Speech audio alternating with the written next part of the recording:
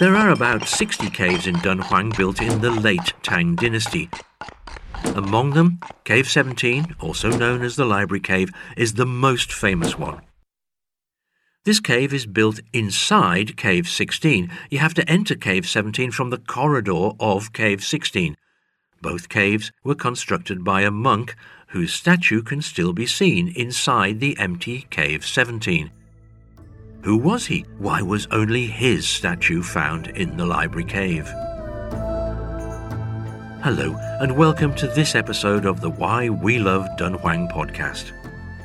If you enjoyed our podcast so far, please give us a 5-star rating or share with your friends. Previously, we talked about how Dunhuang art shifted from High Tang to Middle Tang. In this episode, let's move on to the Late Tang period and take a look at Caves 16 and 17.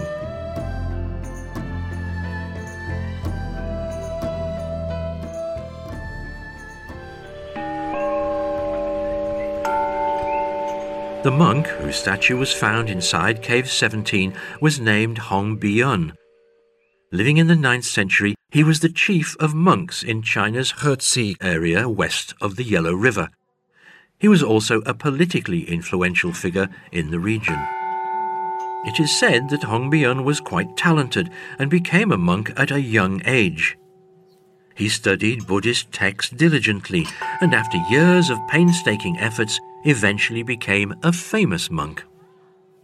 His Buddhist lectures were easy to understand and full of humour, which was loved by both monks and laymen alike. He was also a good leader. In order to express his devotion to the Buddha, he determined to construct a cave of merit in Dunhuang. He devoted all he had, raised donations everywhere, persuaded other monks to join the task, and finally got the funds to build the caves. Due to his unremitting efforts, Buddhist activities were booming in Dunhuang. But Hong Biyun himself maintained a thrifty life. He was widely loved and respected by the locals, and when he passed away, his followers built a true-to-life statue of him.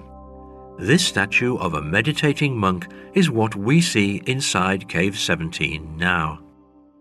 But to unveil the legendary Cave 17, let's first come to Cave 16. Cave 16 is located at the ground level of a 3-story high wooden porch and is one of the largest caves in the Magao grottos. It has a truncated pyramid ceiling and a horseshoe-shaped altar with 9 statues in the center of the chamber. All the walls in this cave have 2 layers of paintings. The top layer, painted with an embossed technique, was added during the Northern Sung or Western Xia period. The original late Tang paintings covered underneath were found in 1981 when conservation work was being done on the murals.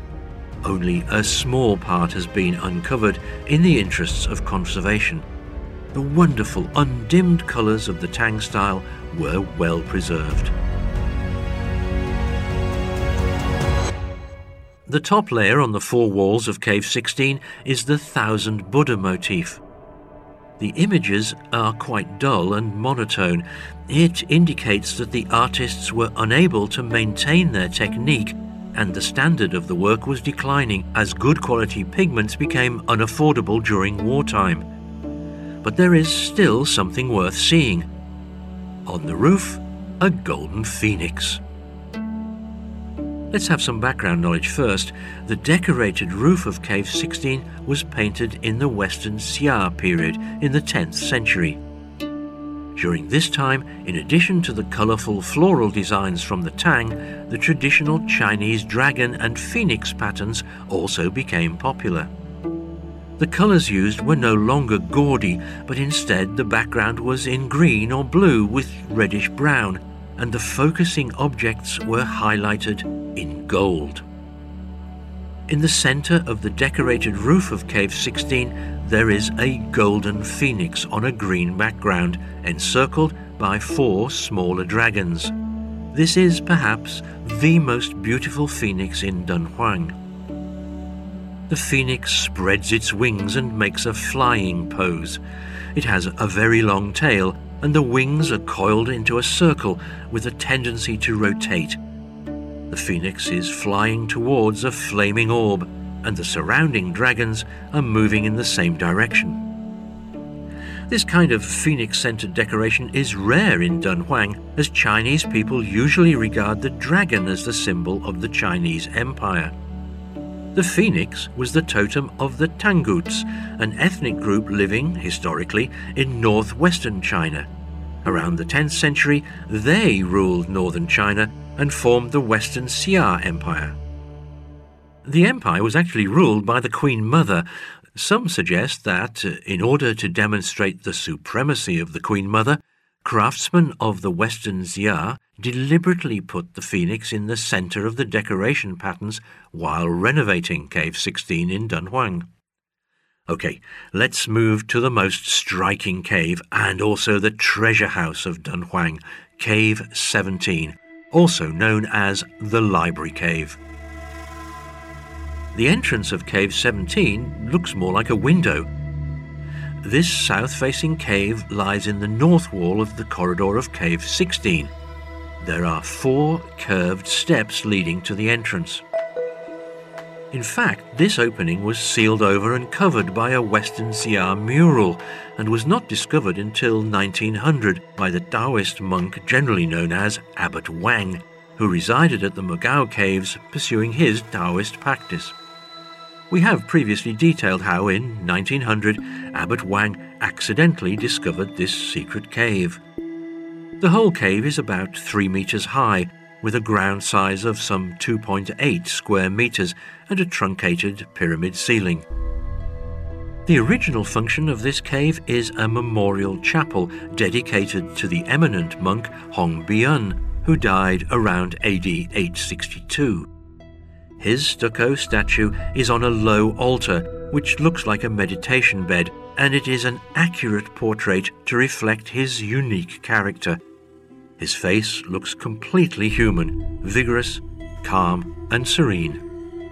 The top of his head is plump. The contours of his forehead and cheekbones are strong. The eyes are piercing.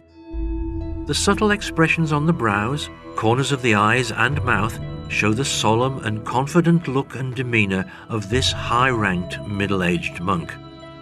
Hong Bian's ashes, in a purple silk bag, were originally inside the statue.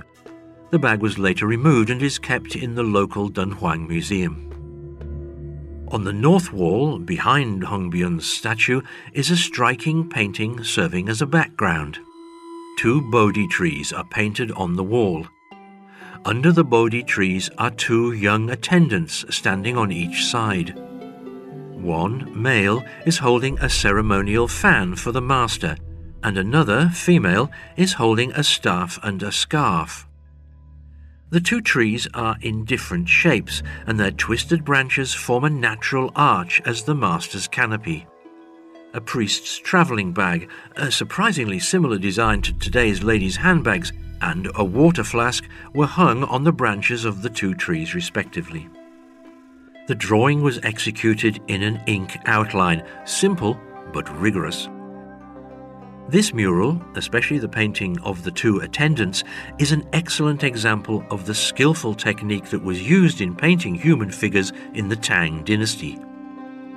This world-renowned library cave, which stored more than 50,000 manuscripts, paintings and prints on silken paper, was sealed for over 800 years. The reason for hiding the manuscripts and sealing off this cave remains a mystery. The subsequent discovery of the cave and the treasures within it attracted worldwide scholarly attention. Among the foreigners who came to carry off the treasures from the cave, the Hungarian-British Aurel Stein was the first, and he took the most, but the best were removed by Paul Pelliot, a French sinologist. Unfortunately, almost 80% of the cave's contents have been pillaged by various explorers, and the artifacts are now scattered throughout Britain, France, the US, Germany, Russia, Japan and other countries in museums and other institutions or in the hands of private collectors. There is so much to discover about the manuscripts and the other artifacts of Cave 17, so don't miss out on our future episodes as we continue the stories of Dunhuang, the largest Buddhist art gallery in the world. Special thanks go out to the Dunhuang Academy and San Liang Zhongdu for contributing to the content of this podcast. If you like the show, do give us a 5-star rating or a review. I'm Graham Stevens. See you next time on the Why We Love Dunhuang podcast.